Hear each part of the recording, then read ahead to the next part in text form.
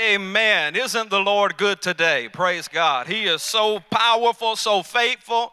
And how many knows God is doing a work all over this nation, all over the nations of the world? And so we give him glory today. We give him honor. Anybody glad to be in the house of God? I know this is not our normal place of worship, but let me tell you, as long as the Holy Spirit is in our midst, we can make anywhere a place of worship. Amen. Praise the Lord. And so we're so excited that in just a few weeks we will be back home. I know that's a long time coming, and we thank you for your patience. We thank you for your prayers, and continue to pray for all of our teams and crews that are helping us during this time of transition. Amen. If you have your Bibles, turn with me to the Gospel of Luke, Luke chapter 7, and we're going to look at quite a few scriptures this morning. Luke chapter 7, starting in verse 36. And reading down to verse 50. Luke chapter 7, verse 36 through verse 50. Now, you don't need me to say this, but I'm going to say it anyways. We here as the Set Free family, we are proclaiming that this is the year. 2023 is the year of what? Of reset. Now, we had no idea what all that was going to entail. We're figuring it out as we go week by week. Amen. But one thing I do know is that in this year of the reset, as God the Holy Spirit is helping us to declutter, helping us to get back to the foundation, to the basic principles of the Word of God, of the kingdom of God, one thing that I know to be certain is that we as this body of believers, we are getting back to glory. Amen. Anybody want to experience the glory of God? Anybody want to see the glory of God? Anybody want to witness the glory of God? I promise you that is what's going to turn the tide of our nation. It's not a politician. It's not the Republican Party, the Democrat Party, but it is the glory of God itself. That is what's going to impact our nation, and that, my friend, is what we are contending for. It is His glory. And so as we are continuing along with this theme, I want to deliver to you a message this morning entitled Reset to Worship. Reset to worship. Let's look. Luke chapter 7, verse 36, and the word of the Lord says this. Then one of the Pharisees asked Jesus to eat with him. Can you imagine that? One of the Pharisees asked Jesus to eat with him, invited him over to his house. And he went to the Pharisee's house and he sat down to eat. Now, it kind of sounds like a trap, right? If you know the story of the Pharisees, it kind of sounds like a trap. It kind of sounds like a setup. So he invited Jesus over to his house to eat. And the Bible says, and they sat down to eat. And look at this. And behold, a woman in the city who was a sinner, when she knew that Jesus sat at the table in the Pharisee's house, brought an alabaster flask of fragrant oil. You remember this story? And stood at his feet behind him weeping. And she began to wash his feet with her tears and wiped them with the hair of her head. And she kissed his feet and anointed them with the fragrant oil. Now when the Pharisee who had invited him saw this, he spoke to himself, saying, this man, if he were a prophet, would know who and what manner of woman this is who is touching him, for she is a sinner. And Jesus answered and said to him, already perceiving what was in his spirit, said to him, Simon, I have something to say to you. So he said, teacher, say it. There was a certain creditor who had two debtors. One owed 500 denarii and the other 50. And when they had nothing with which to repay, he freely forgave them both. Listen to this.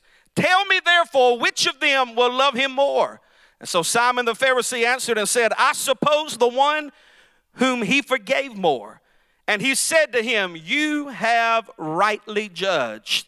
Then he turned to the woman and said to Simon, do you see this woman? I entered your house, and you gave me no water for my feet.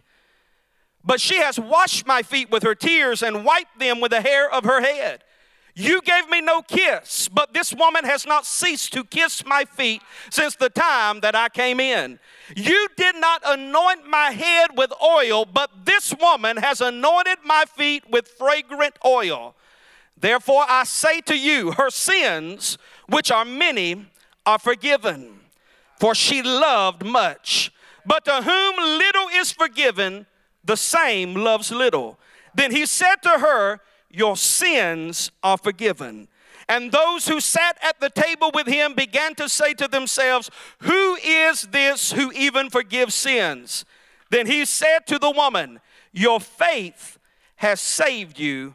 Go in peace. Hallelujah. Talking about reset to worship. As you all have probably heard by now, there are pockets of revival that are popping up at various locations around our nation. It all began with a place called Asbury University in a small town called Wilmore in the state of Kentucky. I'm sure there's not one person in here who has not already heard that news. This move of God has been going nonstop for well over 11 days now, 24/7.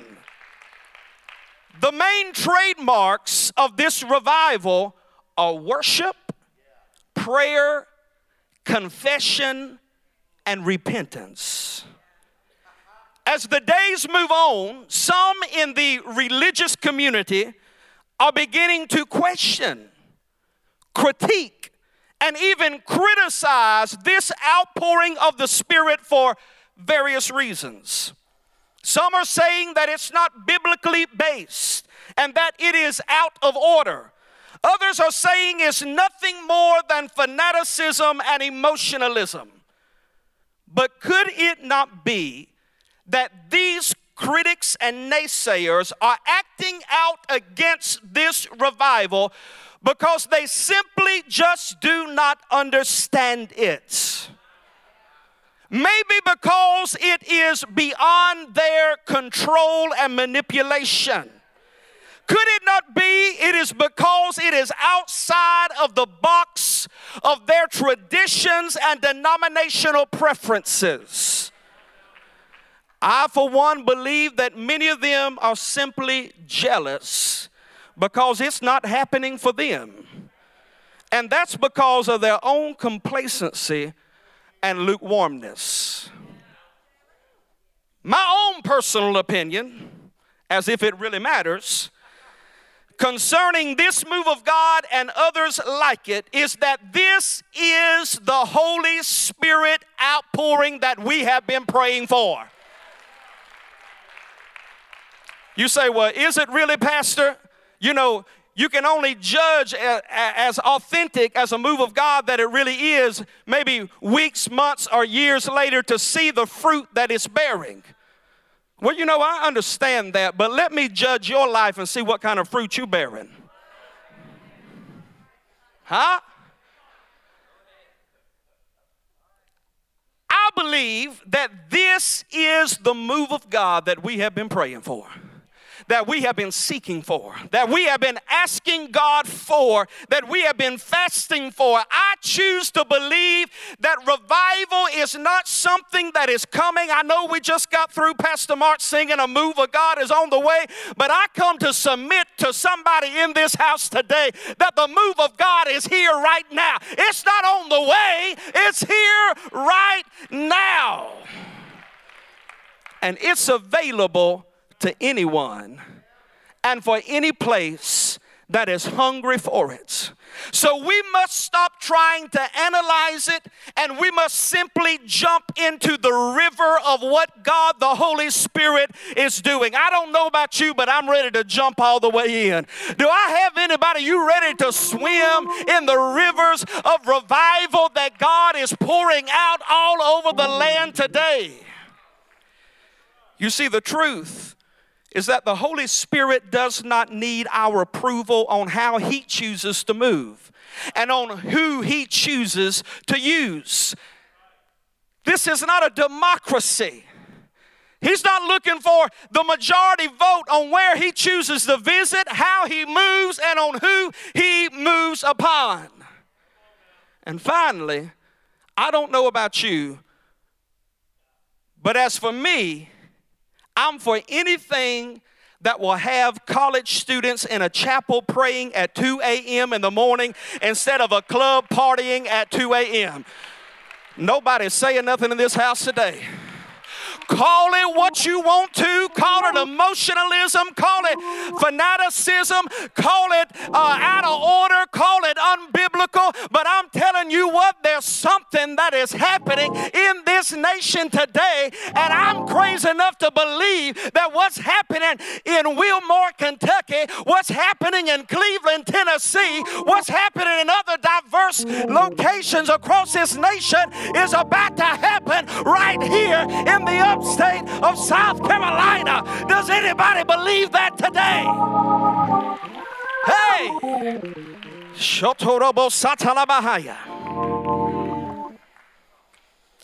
But I'll say all of this to say that this reminds me of the account that was portrayed in our text scripture this morning from the Gospel of Luke chapter 7. Again, just to reminisce just a moment, we see a woman washing Jesus' feet with her tears and anointing them with her perfume. The scriptures simply identify her as a woman who was a sinner. Did not even give her a name. She was just a woman who was a sinner. Some speculate that she was a woman of the night. In other words, that she was nothing more than a prostitute. We don't know that, but some speculate that. We also see in this story portrayed the Pharisee who was disgruntled at what he saw as a waste of valuable perfume. For in his eyes, Jesus wasn't worth such extravagant worship. He might have never vocalized that, but within his own heart, that is the conclusion that he had come up with. Why in the world is this sinner woman wasting such a costly item on this so-called prophet? He wasn't worth such extravagant worship. Then last but surely not least, we see Jesus himself, who was full of great love and great compassion. This passage reminds us that in every worship setting, hear me, this passage reminds us that in every worship setting, there will be three groups. Somebody say three groups. Number one, the one that is being worshiped. Number two, the participators are the worshipers. Number three, the spectators.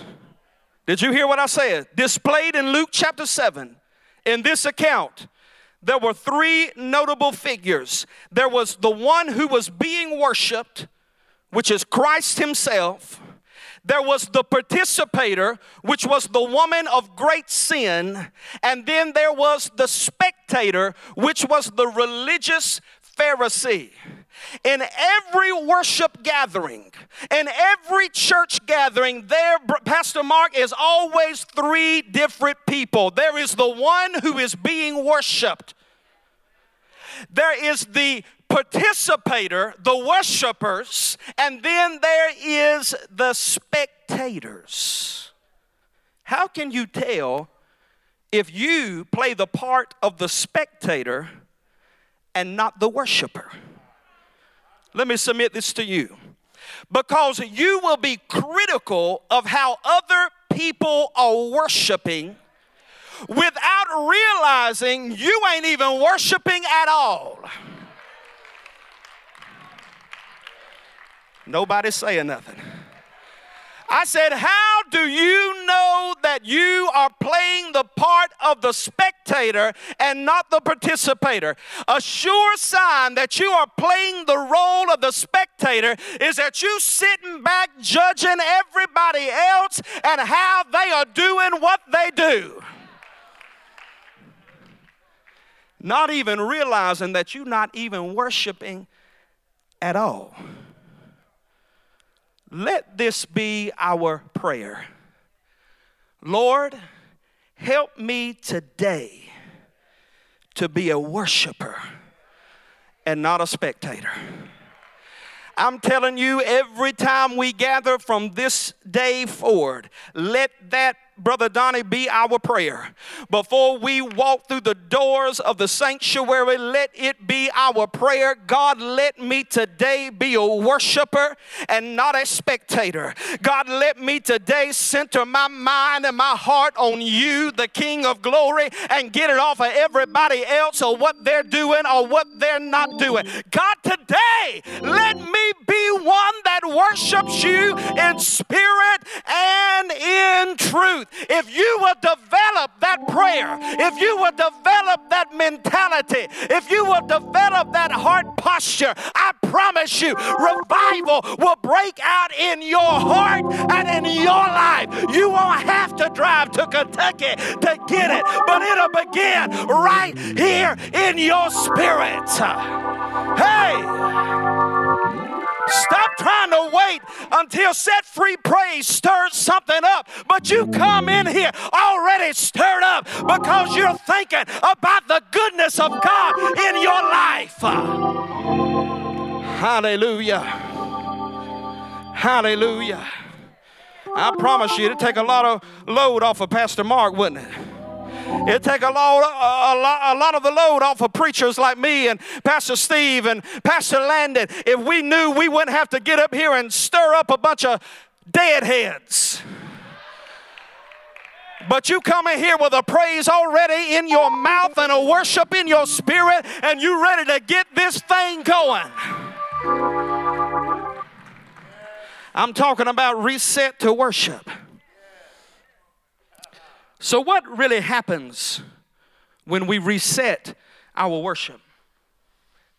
I'm going to give you 7 things. What really happens when we reset our worship?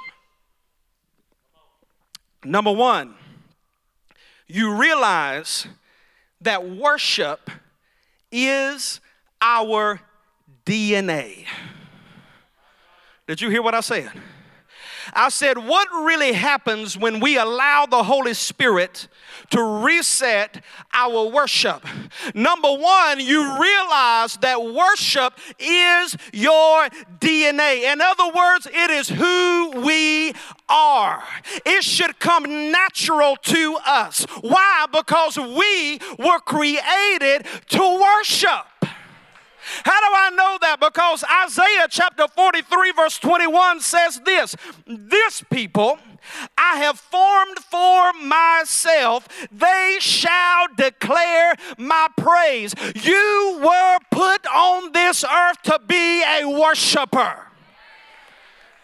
Everybody always asking God, what is your will for my life? What's your plan for my life? What's your agenda for my life? I come by the authority of the Word of God and the anointing of the Holy Ghost to say God's plan for your life is that you'll be a spirit-filled worshiper. You'll be a radical praiser. You'll be somebody that has a praise on their lips. You'll be like the psalmist David that says, I will bless the Lord at all times, and His praise shall continually be in my mouth. I said it's your DNA.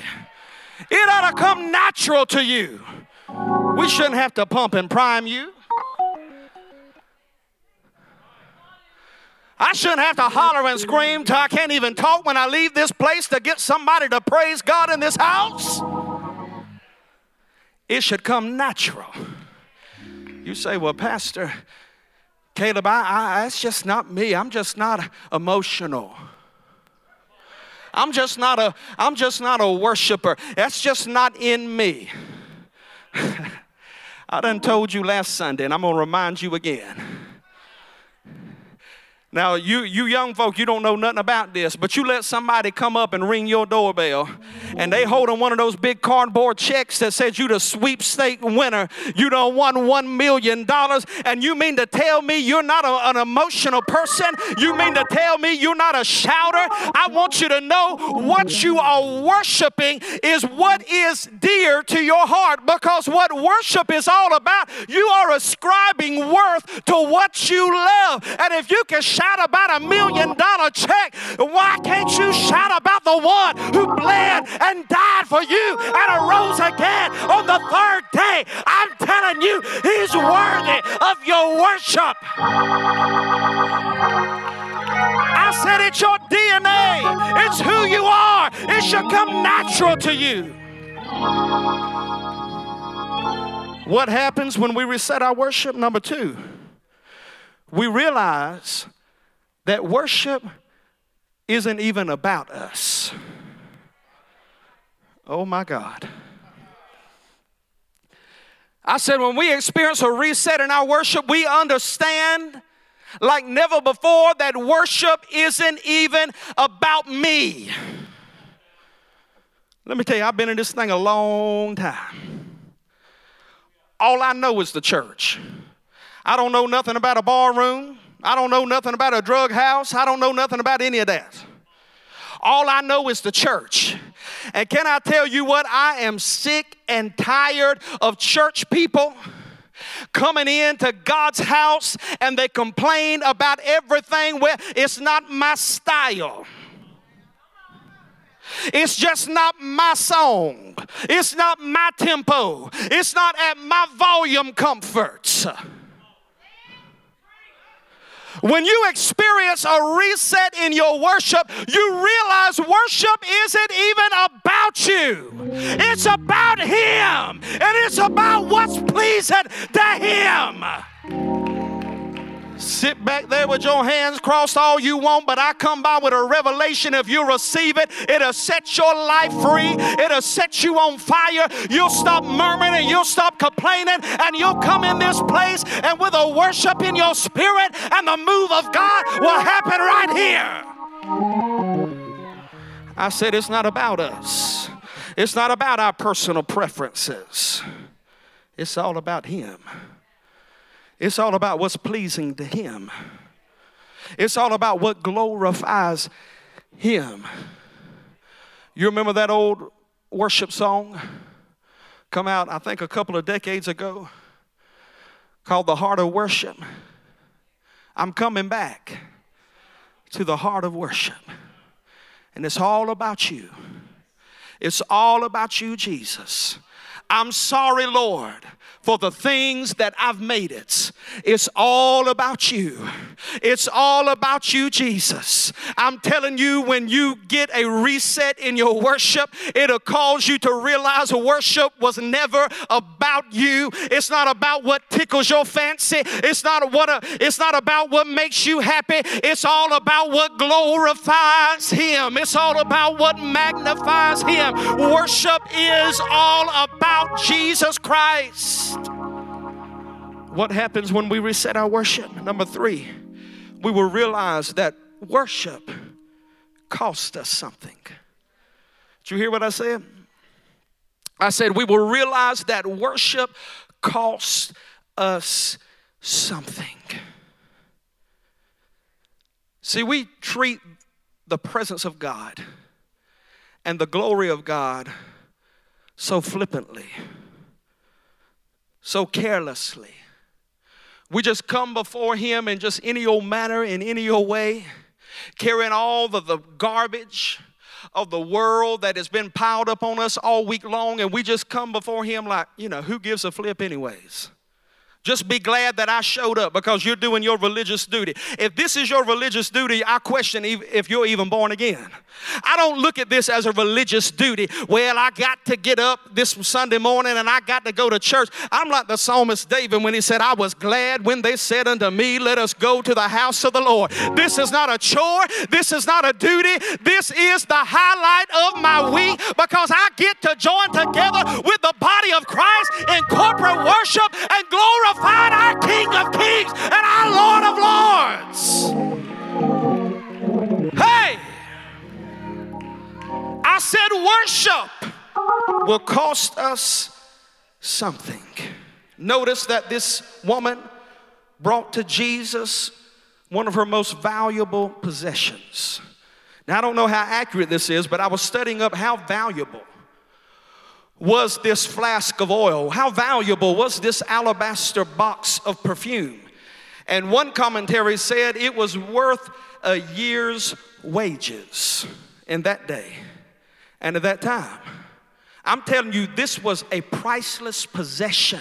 This was a valuable possession that she brought to this Pharisee's house and that she anointed the very feet of Jesus with. It was an act of worship unto her. Can I tell you, worship cost her something. She gave it all up. She poured every last ounce on the Master's feet as an act of radical worship before him. And who do we think we are in this modern day church that worship is not going to cost us something? You say, well, Pastor, Jesus paid it all on the cross. Yes, he did for your redemption. But let me tell you, if you really want to be a worshiper, it's going to cost you something. It's going to cost you comfort. See, everybody in this last couple of weeks of the move of God that's breaking out in Kentucky and other places, everybody's saying, I want that, I want that, I want that for my church, I want that for my family, I want that for my life. Do you? Do you?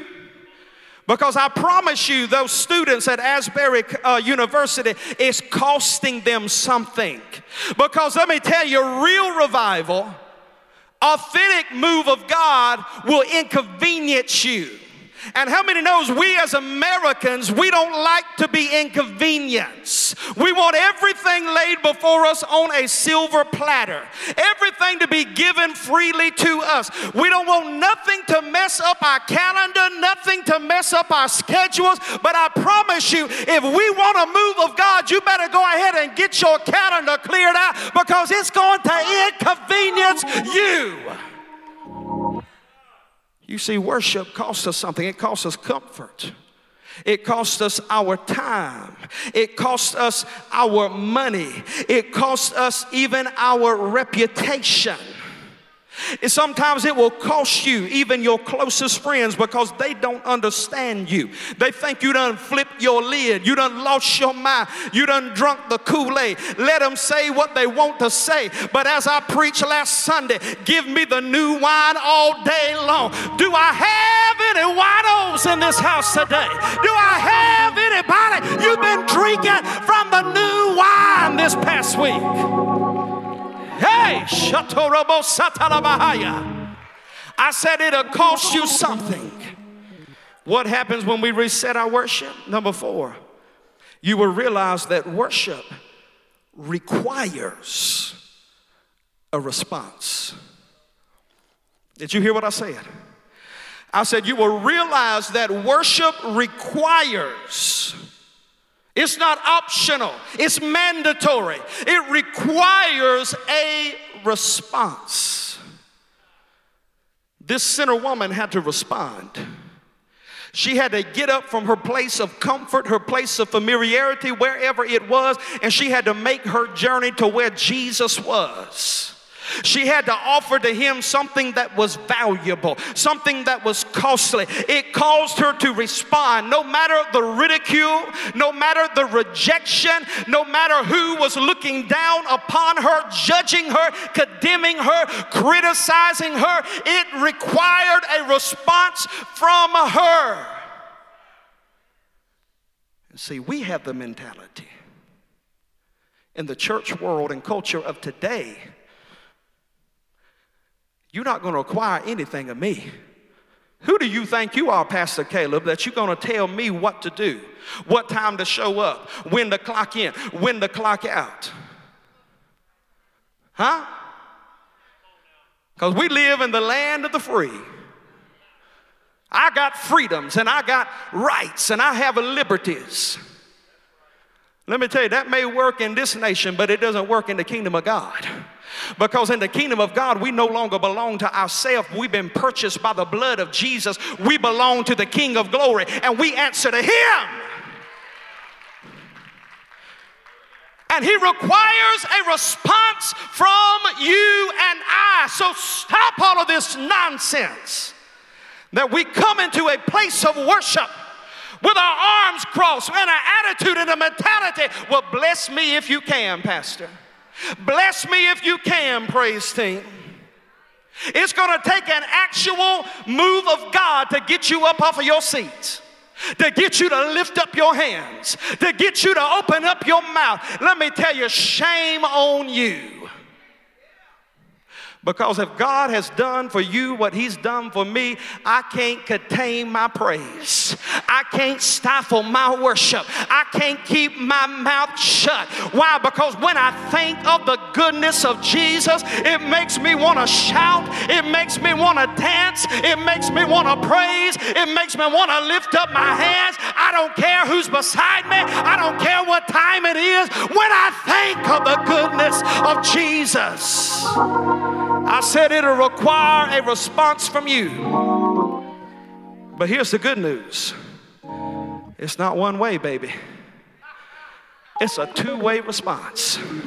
Because when you respond to his presence, when you respond to his glory, I'm telling you what, God always will respond back to you. I said when you open up your mouth, he'll open up his mouth. When you lift up your hands, he'll reach down his hands. Oh, I said worship requires a response, not only from you, but it requires a response from the King of the universe. Pastor Kelly said at the opening of this service, he said, God, she read the scripture and song, God will inhabit the praises of his people. What does that mean? When we began to worship and we began to praise, God gets up off the throne of heaven and he comes down and makes his residence wherever you are, wherever we are. Can I tell you, for since January the 1st, Pattersville High School has been the dwelling place of the presence and the glory of God. Hallelujah. I said it's a two-way response. James 4:8 says, draw near to God. He will draw near to you. Draw near to God and he will draw near to you. What happens when our worship is reset? Number 5, worship will get the attention of God, and it will also get the attention of your enemies. Did you hear what I said? I said you will realize that your worship, yes, I just said it, it gets the attention of God. It causes God to move in your life. But let me tell you, just as much as it gets the attention of God, it'll get the attention of the naysayers, the critics, and the skeptics. It'll get the attention of that old, ancient, old Pharisaical spirit that's been running a lot of our churches for decades now. It'll get the attention of people just like all around this nation that is judging the move of God at Asbury University. Well, it's not biblically based. I don't see nobody with a 1611 King James Version Bible. Get over yourself, you old Pharisee. Nobody's preaching a 5-point message. So what? When God shows up in a place, he don't need you to preach anything. He will do what he does best. That's the problem with the church anyways. We've made it all about a one-man show. Well, bless God, I got to preach my sermon. Sit down and let God do what he does best. I'm all for the word, but I learned a long time ago, God can do more in 5 seconds than I can do up here preaching for 50 minutes. Good God Almighty. If looks could kill, my Lord, my Lord. Notice that this woman's worship caught the attention of both Christ and the Pharisee. They began to judge her. The Pharisee, well, if Jesus was really a prophet, he would discern who this sinner woman really was, and he'd throw her out of my house. See, some of you for too long, you've allowed the enemy to muzzle your praise. and muzzle your worship because you're held hostage by your past. And you're so afraid that somebody's going to critique you or judge you. Somebody's going to walk up in here that knows who you used to be, and they're going to hold it over your head. I come by to set the captives free today by the anointing of the Holy Ghost. You're not bound by your past. You're not bound by what you used to be. You are a new creation in Christ Jesus. All things have passed away. Behold, all things have become new. Never let anyone silence your praise. Never let anyone muzzle your worship. Refuse to be silenced. Because I done read the book. If I don't praise him, the rocks are going to cry out. And I don't know about you, but there's no rock going to cry out on my behalf, because no rock has been washed by the blood. I've been washed by the blood. No rock has been healed of cancer. I've been healed. No rock has been delivered from demons. I've been delivered. I'm telling you what, you got a right. You got a reason to worship and praise. You think I'm going to let some religious nut silence me? They done come too late to tell me God's not worthy of my shout. God's not worthy of my praise. I don't care how foolish I look. I know half of you think I'm absolutely crazy and need to be institutionalized in Marshall Pickens. You say what you want to, baby, but I'm telling you, God's done too much for me to sit down in my religious self and have an attitude, well, bless me if you can. I'm not waiting on somebody to stir up my spirit. I came in this place with my spirit already stirred up. Somebody told me not too long ago, you too loud. Why you have to do all that? It don't take all that. Well, you sit there and miss the move of God if you want, but you ain't going to control how I worship and how I praise. You say, aren't you worried about a little bit of wildfire? No, I'm not, because I'd rather have wildfire than no fire. Oh, I prophesy the fire of God upon this place in the name of Jesus.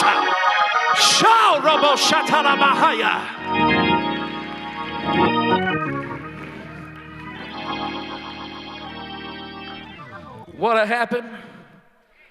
What'll happen when your worship gets reset? Number 6. I'm about to close. If y'all go ahead and get ready. You'll realize that worship is not a waste. See, that's what some of those Pharisees have been saying about this Asbury revival. They could be doing so much in their community. They could be feeding the hungry and clothing the naked. They could be, doing all of this social justice and all of this stuff. I'm not criticizing any of that. That all has a place. That all has a place. But can I tell you, that's the same spirit that spoke against this woman with the alabaster box. In another account, in one of the other gospels, they spoke up and they said, why would you allow her to waste such a costly item when this could be used to feed the poor and to clothe the naked? And what did Jesus say to that Pharisaical spirit? He said, the poor you'll have with you at all times, but you ain't gonna have me forever, so let her worship. Stop criticizing Gen Z for what they're doing in Wilmore, Kentucky for over 100 hours of non-stop 24/7 worship. Let them worship. Let them glorify God. I said worship is not a waste. How many remembers the account of Mary and Martha in Luke chapter 10? Jesus came to their house just like he's about to walk up in this place. You didn't hear what I said. He came to their house, and the Bible says that Martha was cumbered about with much serving. I can see her now running through the kitchen, pots and pans are slinging. She trying to cook up a meal for Jesus. And her sister Mary, where was she? She was sitting at his feet. She was hearing his voice. She was worshiping. And that old religious Martha got upset.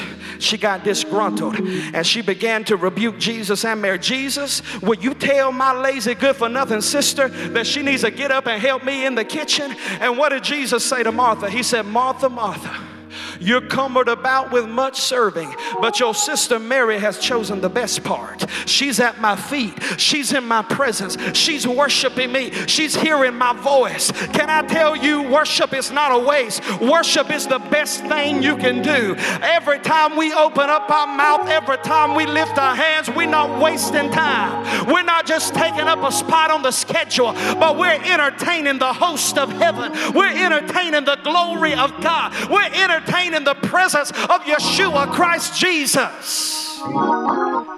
Your worship is not a waste. Then last but surely not least, what happens when our worship is reset? You realize that your worship is a weapon. Did you hear what I said?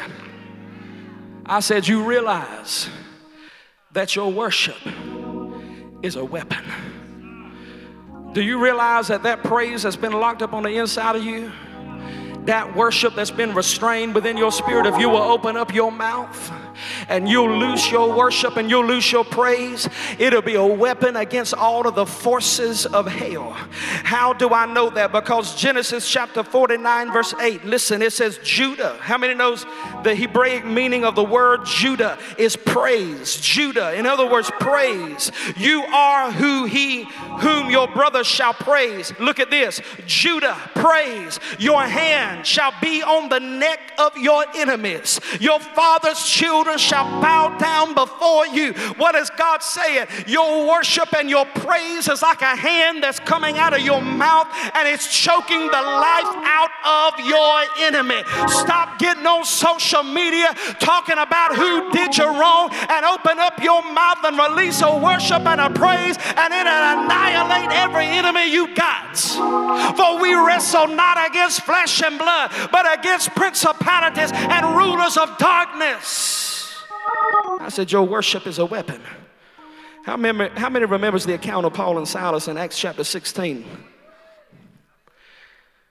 They thrown into the deepest, darkest portion of the prison for doing nothing but sharing the name of Jesus, sharing the gospel of Christ. They had been severely beaten, locked up in the deepest, darkest part of the dungeon. It looked like their story was over. It looked like the enemy had the upper hand. It looked like the devil was going to win.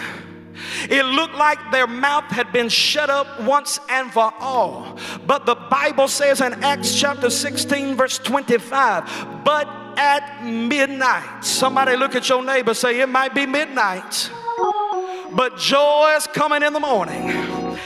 But at midnight, Paul and Silas were praying.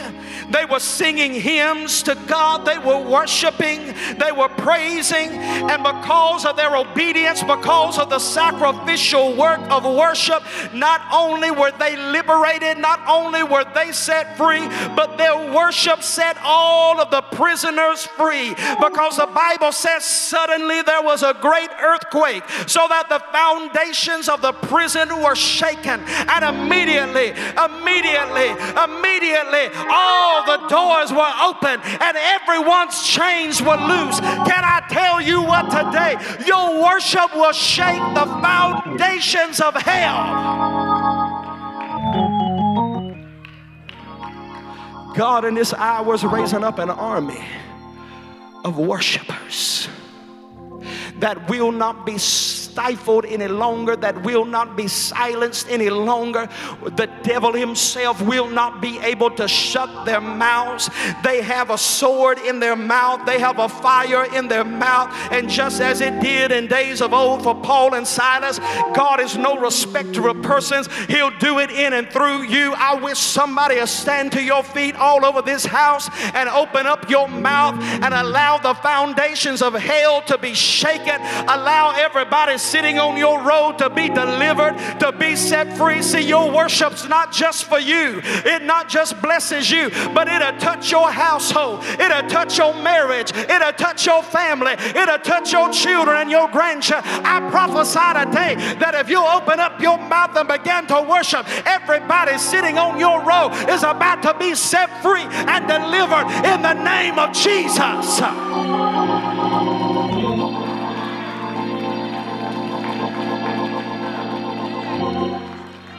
God, reset our worship.